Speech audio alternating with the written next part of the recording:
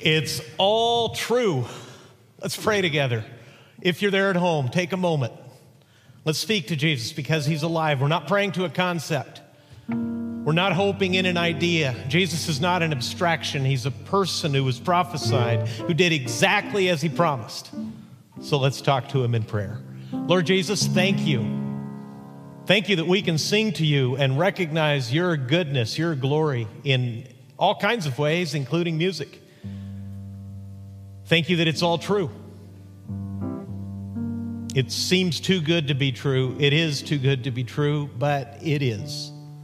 And I'm grateful. And help me now speak well of you because you deserve it. Help people who are hopeless find hope that only you can give them. I'm just a messenger. But I pray that you would persuade them, that you would love them, that you would comfort them, and that you would cause them to trust you. In your own name I pray, the name of the risen Lord, my Savior, Jesus Christ. Amen.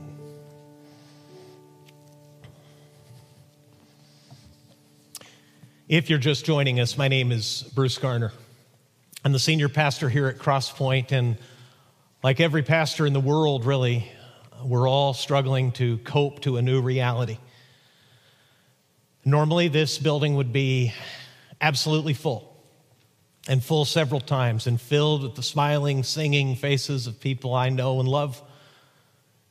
Crosspoint family, wherever you are, thank you for joining us. We're not here to celebrate ourselves. We're not here to bring attention to ourselves. We're here to tell the greatest story again, to hear the greatest news that has ever been given.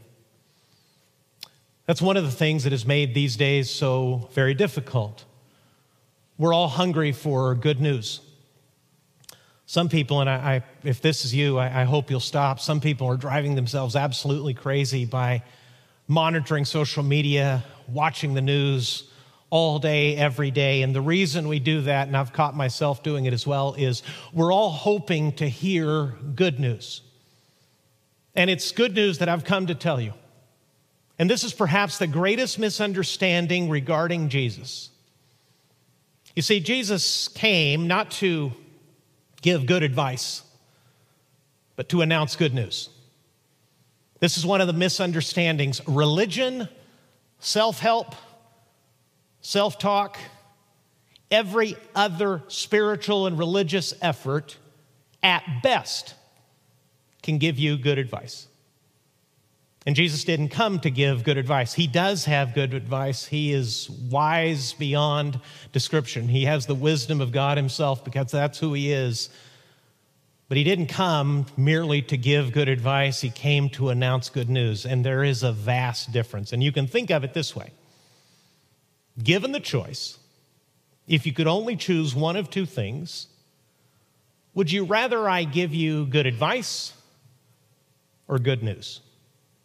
Think about it for just a second. If you're watching someone else, talk for just a second. Would you rather have from me or from anyone good advice or good news?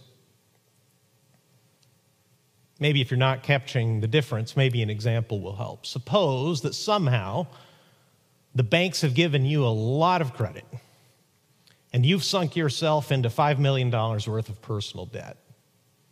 Your credit cards are maxed out. You have every credit card that exists. It's the platinum, plutonium, diamond-encrusted card. You've maxed them all out. You're $5 million down. That's your personal debt. You can't even keep up with the interest month by month. In that imaginary and horrible situation, would you rather I come to you and give you good advice of how to repay the debt? Or give you the good news that a wealthy benefactor loves you and without you even knowing it has already paid the debt for you? What's your choice now? Would you rather have good advice or good news? Every single one of us, I think, would like to have good news. And that's actually what we're announcing. If you have your Bible on the screen, we'll show you scripture from time to time. But if you have your Bible, you can open it with me in the book of Romans. And I'm going to, as quickly and as clearly as I can, announce to you good news. And if you're tuning in for the first time, I've been on the other side of the pulpit as well. I understand one of the questions that people have when they come to church is, how long is this going to last and what does this guy want? The answer is not long, only as long as it personally takes me to give you the best news that's ever been announced to anyone. And I'll tell you, all cards on the table, exactly what I want. What I want is for you to believe the good news and apply it to your own life. Specifically, I want you to trust Jesus, who not only gives good news, but actually is good news. And I'm going to invite you to do that at the end of the service, the same way I invited you to text in "You're welcome," to text a number with his name, the name Jesus, to a text, to a cell phone number, and that will let us know that you have put your personal faith in Jesus. We're going to pray for you. If you need it, we're going to send you a Bible. We'll do all that we can to help you take your first steps in what actually is not a religion, but a personal relationship with the Jesus who loves you and the Jesus who announces good news. One of the key phrases of the last several years has been fake news. You see, for good news to be actually good, it has to be true. If it's only hopeful, if it's only make-believe, it's not good news at all. It's just fantasy. As this crisis has unfolded, we've all heard all kinds of fake news. I heard that it was over. I heard that we had it contained. I heard that a cure had been found. I heard that we would be out of our houses by now. I heard all kinds of hopeful things. As it turns out, they weren't true. So it can't be good news. The other things that makes good news is always given in the face of something that could be bad. When I was growing up, and still sometimes today, my parents are out of the country, but when we each know that the other is traveling, especially if it's a long journey, we'll say something like, "Give me a call or send me a message when you get there safely. Give me some good news at the end of the journey." Why do we do that? Because the underlying threat, we both know, we don't expect it, but we both know sometimes people don't make it safely home. And Jesus gives good news that is absolutely factual. It is historical. It's controversial, but it's real. And he gives evidence for himself in this book, the most well-attested document in the ancient world, written by the eyewitnesses of people, the eyewitnesses of Jesus who watched him die and encountered him again from the grave, all of them who were willing to die rather than say that it wasn't true. And today we're hearing from just such a skeptic. The book I'm reading to you from in the book of Romans was written some 20 years after the resurrection of Jesus. It was written by a former skeptic. It was written by the famous Apostle Paul. Apostle means someone who's sent out. And of all the people who could ever been sent out to talk about Jesus, Paul is the most unlikely. Because Paul thought it was all a hoax. Maybe for whatever reason you've come to believe that what we're celebrating this morning and what I'm talking to you about is at best a hopeful wish, or at worst a hoax foisted upon gullible people. If that's the way you feel, you're in good company. Paul once believed that. But to his great surprise, he encountered Jesus back from the dead. And a man who was well regarded and prestigious and wealthy, had everything his world could offer him, counted it all garbage, he said somewhere else. He turned his back on every comfort because he knew that if Jesus was back from the dead, it changed everything, and it was the best news that anybody could ever tell anybody else. So he spent his life announcing this simple idea: there is therefore now no condemnation for those who are in Christ Jesus. That's Paul's way of explaining the good news. That there is no condemnation, there is no judgment, no retribution, no condemnation will come to those who are in Christ Jesus. In other words, those who have trusted Jesus. But why the word condemnation? See, this is understandably where many churches and people like me, pastors, get a bad rap.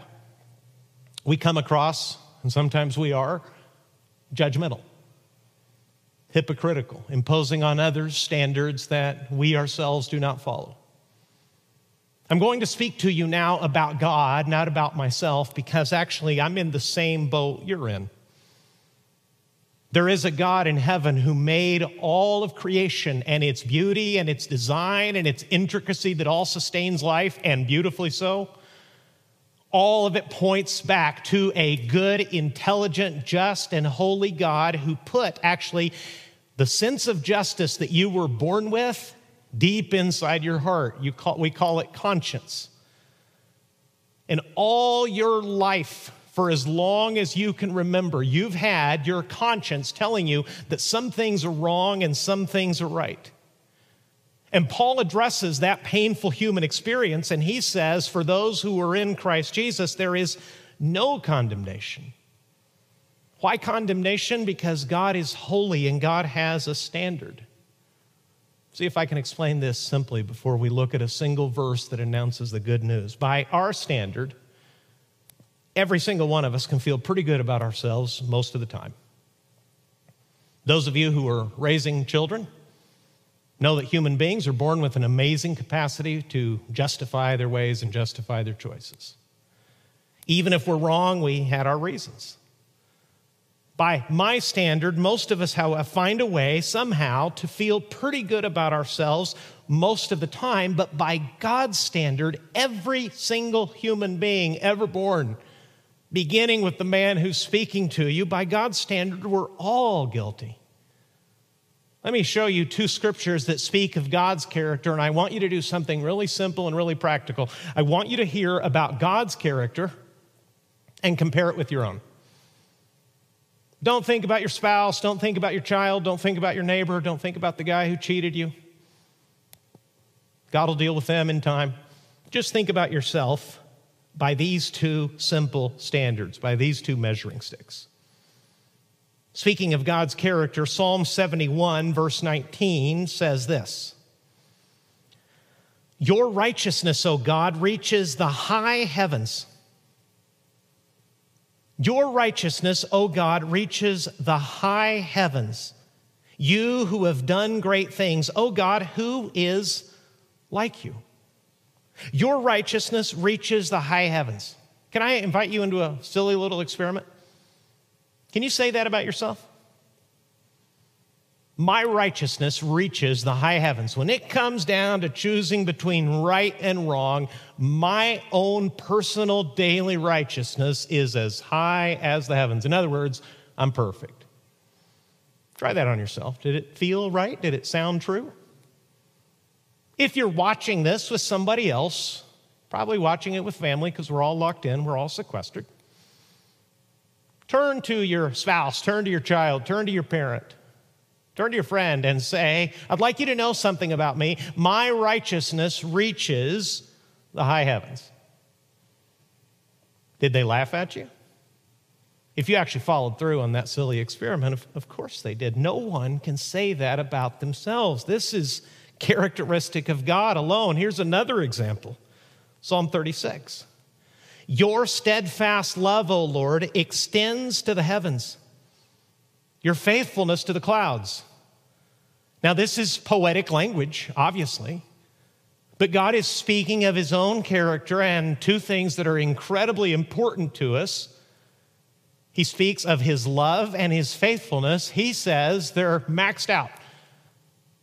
They go beyond what a human eye can see. They extend to the heavens. They extend to the clouds.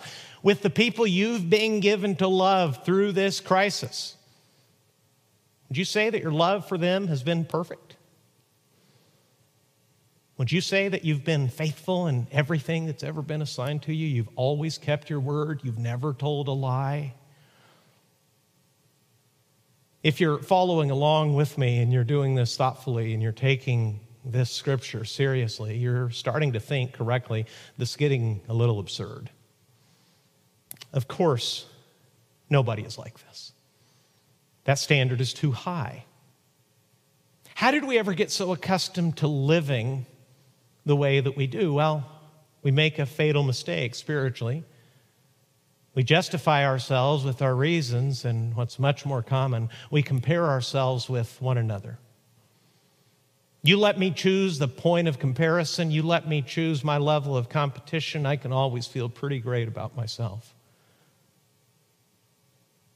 Please remember, The God who made you and loves you is not comparing you with anybody else. As the judge of all he made, of every person he created, he's only evaluating you by his standard. And by his standard, we're all in deep trouble. Here's how Paul said it in the book of Romans. He said, for all have sinned and fall short of the glory of God. All have sinned and fall short of the glory of God. That's an obvious fact. Every human being in the world accounts for the fact that other people are sinners. What I'm trying to bring to you first is the painful reality that you're a sinner. I'll gladly tell you, not happily, but humbly, honestly, quickly admit to you that I sin. God gave 10 commandments. I've broken every single one of them. If my faithfulness, if my love, if my righteousness is measured not in comparison to another human being, but in comparison to God, I am in deep trouble. I find myself guilty, but Jesus came to give me not good advice, but good news. That he paid that debt for me, that there is now no condemnation for those who are in Christ Jesus. Here's the verse, before I'm done, that explains the gospel in 3 simple phrases. It's Romans 8:34, and this is where we're going to stay for just a few more minutes before we're done. And remember, my heartfelt plea, what I've been praying about for weeks, long before I could even imagine that this world was possible, and that I would be announcing the good news to a camera, not to a big room full of people. My prayer for you is that you will measure yourself by God's standard and run to Jesus and turn yourself into him and ask him to make true for you the good news he announced. Here's this single verse, the good news in 3 phrases. Romans 8, verse 34. Who is to condemn? Christ Jesus is the one who died. More than that, who was raised, who is at the right hand of God, who indeed is interceding for us. Let me read it to you again. The announcement is that there is no condemnation for those who find themselves in Christ. For people who have been placed, who have put their faith in Jesus, there is no condemnation. Now, Paul, later in the same chapter, explains why.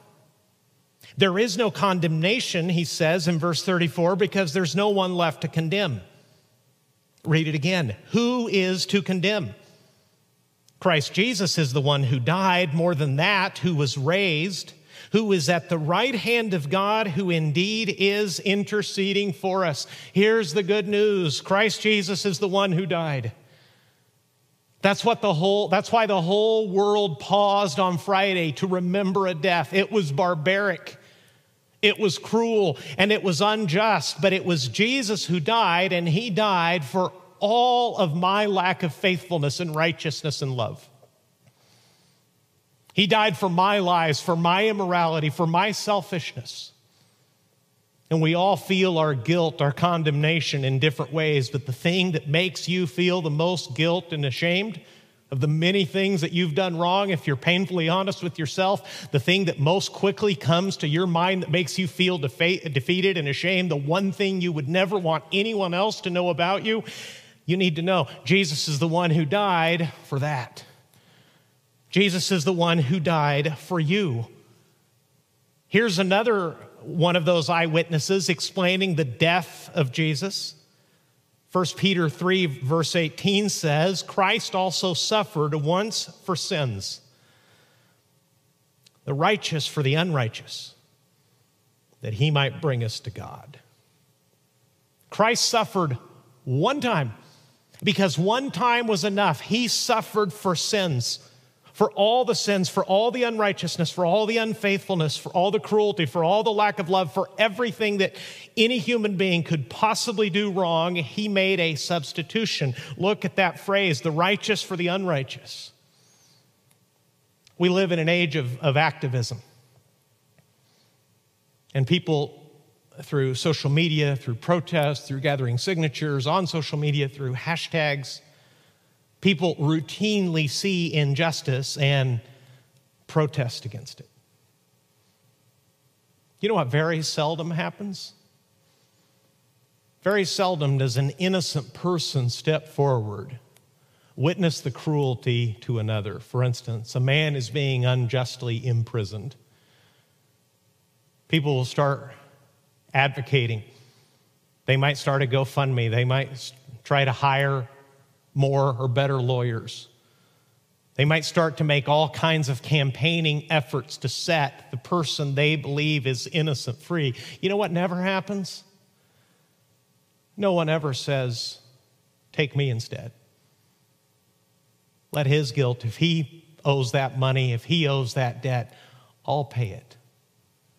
It happens rarely in the human world. It happened once, Peter says. Christ also suffered once for sins, the righteous for the unrighteous. And here's the point, that he might bring us to God. Jesus bridged the gap. His cross, his death on the cross, was unjust because he had done nothing wrong. It was loving because he was taking our condemnation. But Peter says that's not the end of the story. Romans 8:34, the second phrase, who is to condemn? Christ Jesus is the one who died, more than that, who was raised. Jesus was also raised from the dead.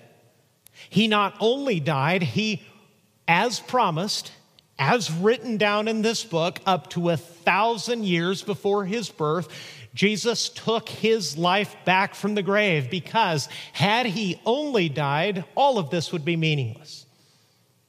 If Jesus did not rise from the dead, this is the most pathetic exercise in human history. The Bible itself says that. Paul says if we only have hope in Christ for this life, we're the most pitiful people on earth. Because you're trusting someone who died and stayed dead. Someone who can't listen to you, someone who can do nothing for you. But Jesus was raised from the dead.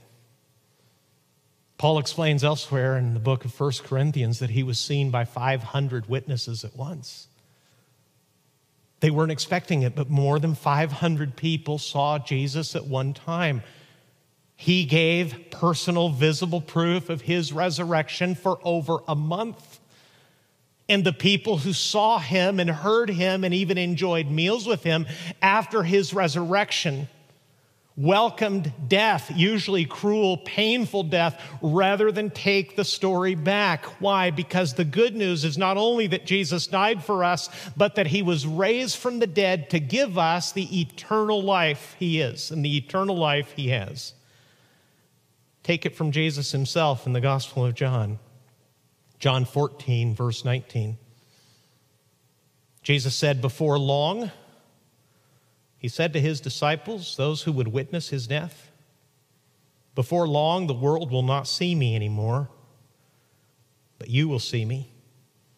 Because I live, you also will live. Can I just invite your attention to that last sentence?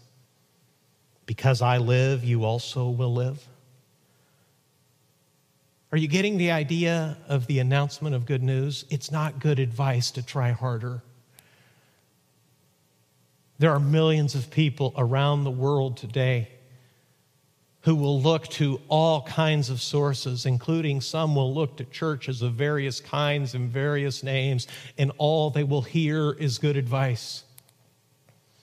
And many of them will take it to heart and they will say, I believe that. I'm going to go out and try harder. I'm going to do better. And it'll all be in vain.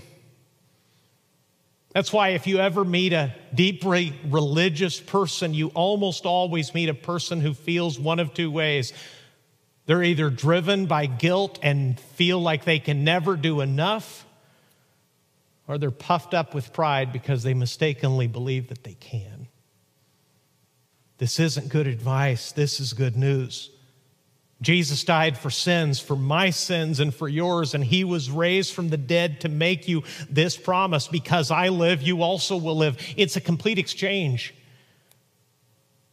In the West, probably the biggest mistake that people make regarding the claims of Christ is they come to Jesus thinking that all they can do and all they will do is adopt a new set of values. It's not a new set of values, however good those values are. It's an exchange of life. It's the righteous for the unrighteous. It's those who deserve death for the one who didn't deserve death, who died instead to give eternal life. And the last phrase in Romans 8:34. I'll read you the whole verse again because this is the announcement in full in a single verse of the good news. Who is to condemn? In other words, for those who have put their faith in Christ, who is left to condemn? Christ Jesus is the one who died, more than that, who was raised.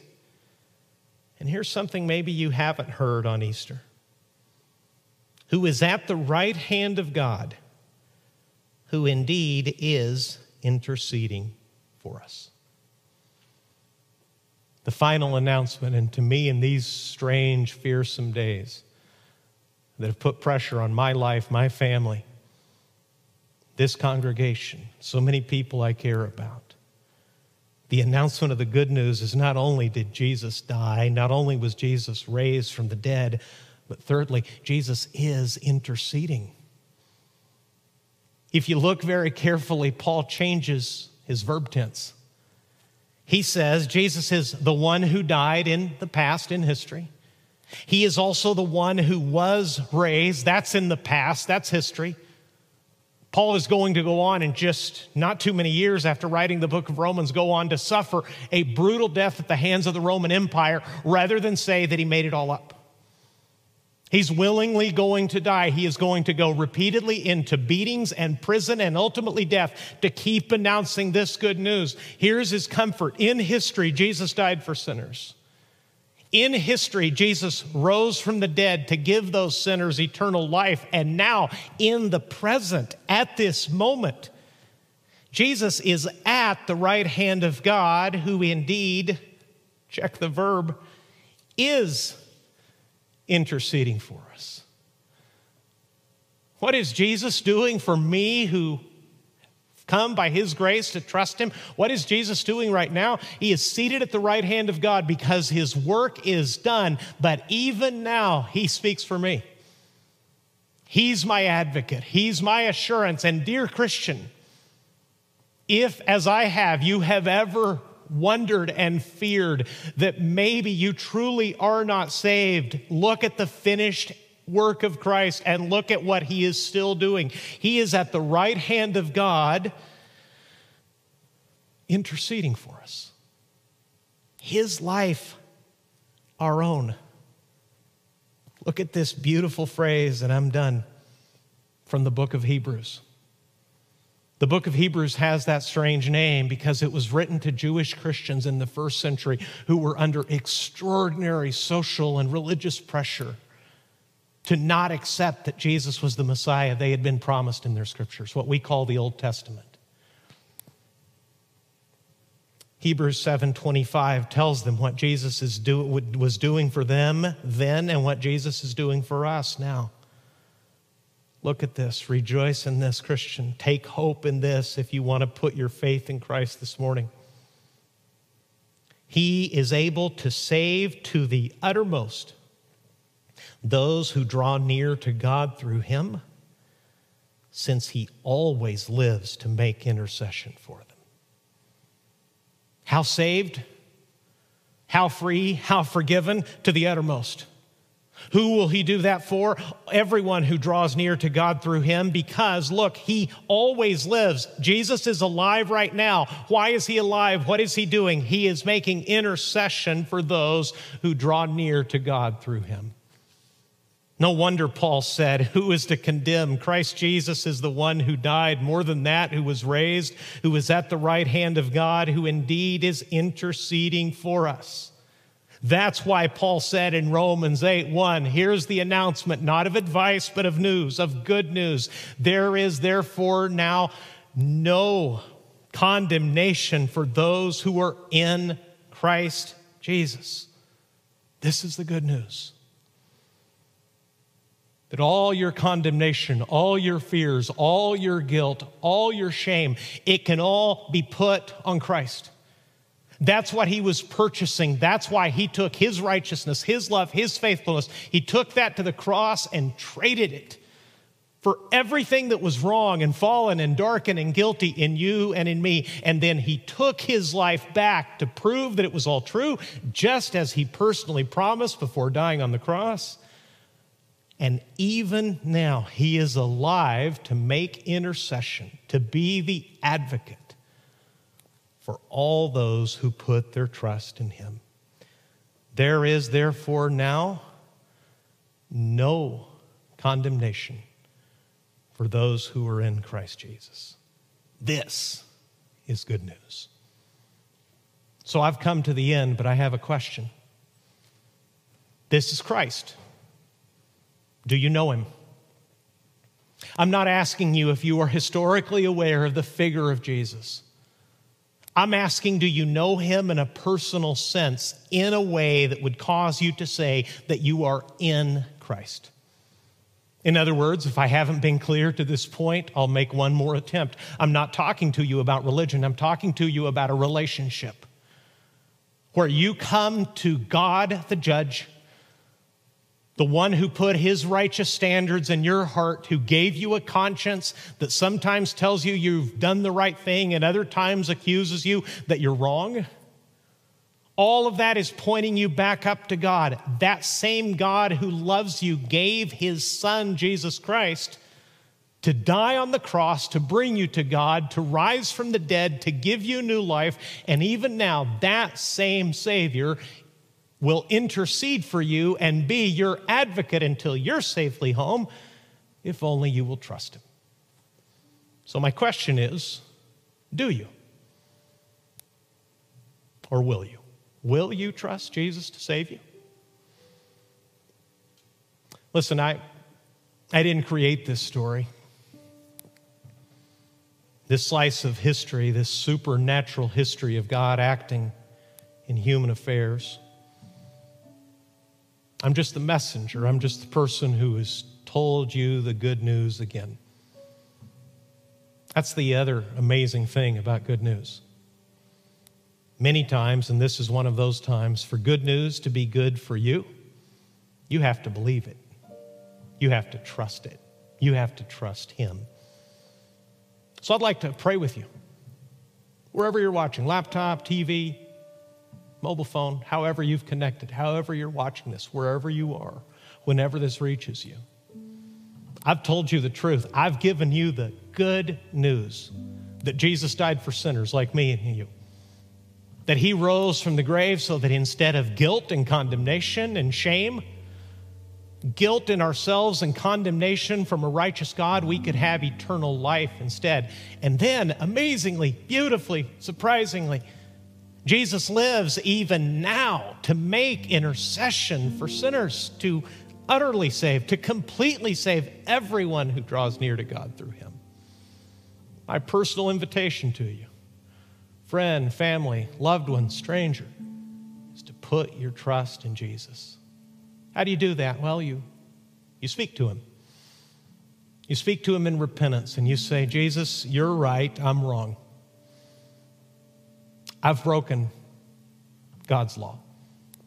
I've been unrighteous. I've been unloving. I've been unfaithful. I'm turning myself in. I'm guilty. Please forgive me. Give me your righteousness. Give me your eternal life instead. And he'll forgive you. He'll save you. He'll give you new life because there is no condemnation for those who are in Christ Jesus. So if you're ready, I'd like you to pray with me right now, just wherever you are. Take a moment to yourself and in your own words, turn yourself in to God. Admit your guilt, confess your guilt, and say that instead of your guilt and his condemnation, you want righteousness and eternal life instead. Will you do that? Let's pray.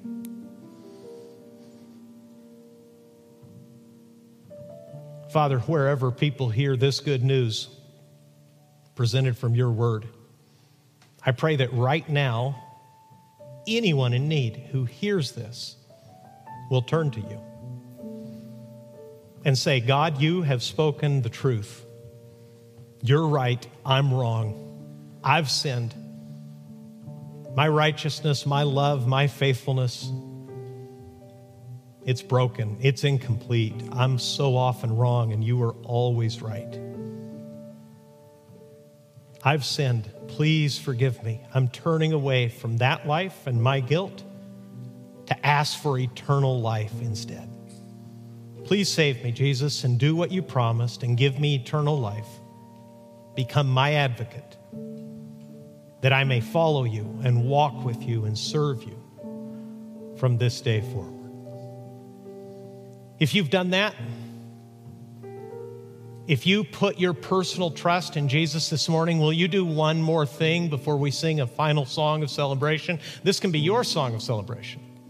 This can express your faith of a new name in God's family. If you want to do that, if you have done that, do this simple thing. Go to 714-868-7258 and text his name, Jesus, to that number. 714-868-7258. Take your phone, put in that number, and text his name, Jesus. It's a simple way of letting us know that you've put your faith in Christ, that you have put your name, you've written your name down in glory. We're going to pray for you. We're going to celebrate with you. We'll serve you as best we can. Text Jesus to 714-868-7258. And right now, we're going to sing to Jesus. God bless you.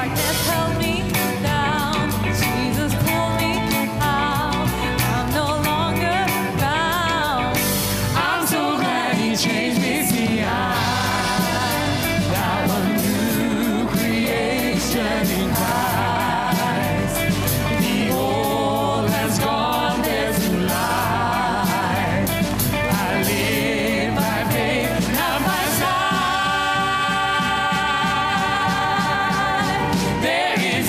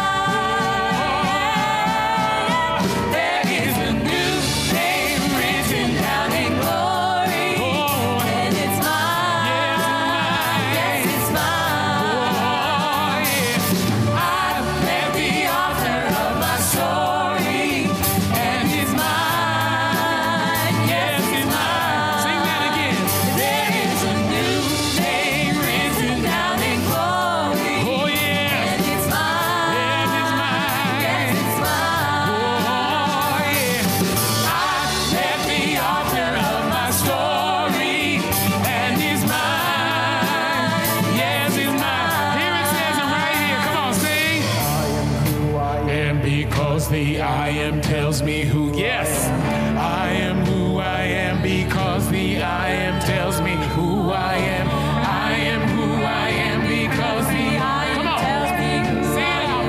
I am who I am because the I am tells me who I am. Sing, I am who I am because the I am tells me who I am. I am who I am because the I am tells me who I am. I am who I am because the I am tells me who I am. Say, I am who I am because the I am tells me who I am. There is a new name written down in glory, yes. And it's mine. Oh, it's mine. Yes, it's mine. Yes, it's mine. Yeah. I'm at the altar of my story, yeah. And it's mine. Oh, it's mine. Yes, it's mine. Yes, it's mine. There is a new name written down in glory, and it's mine. Yes, it's mine. Yes, it's mine. Oh, it's mine. Yeah. I'm at the altar of my story, and it's mine. Yes, it's mine. Yes, it's mine. Oh, it's mine. Yes, it's mine. Oh, it's mine. Yeah. Yes, it's mine. Oh, it's mine. Yes, it's mine. Oh, it's mine. Oh, we're gonna sing that again. Let's go. Come on. Jesus is mine. Sing it, yeah, sing. Jesus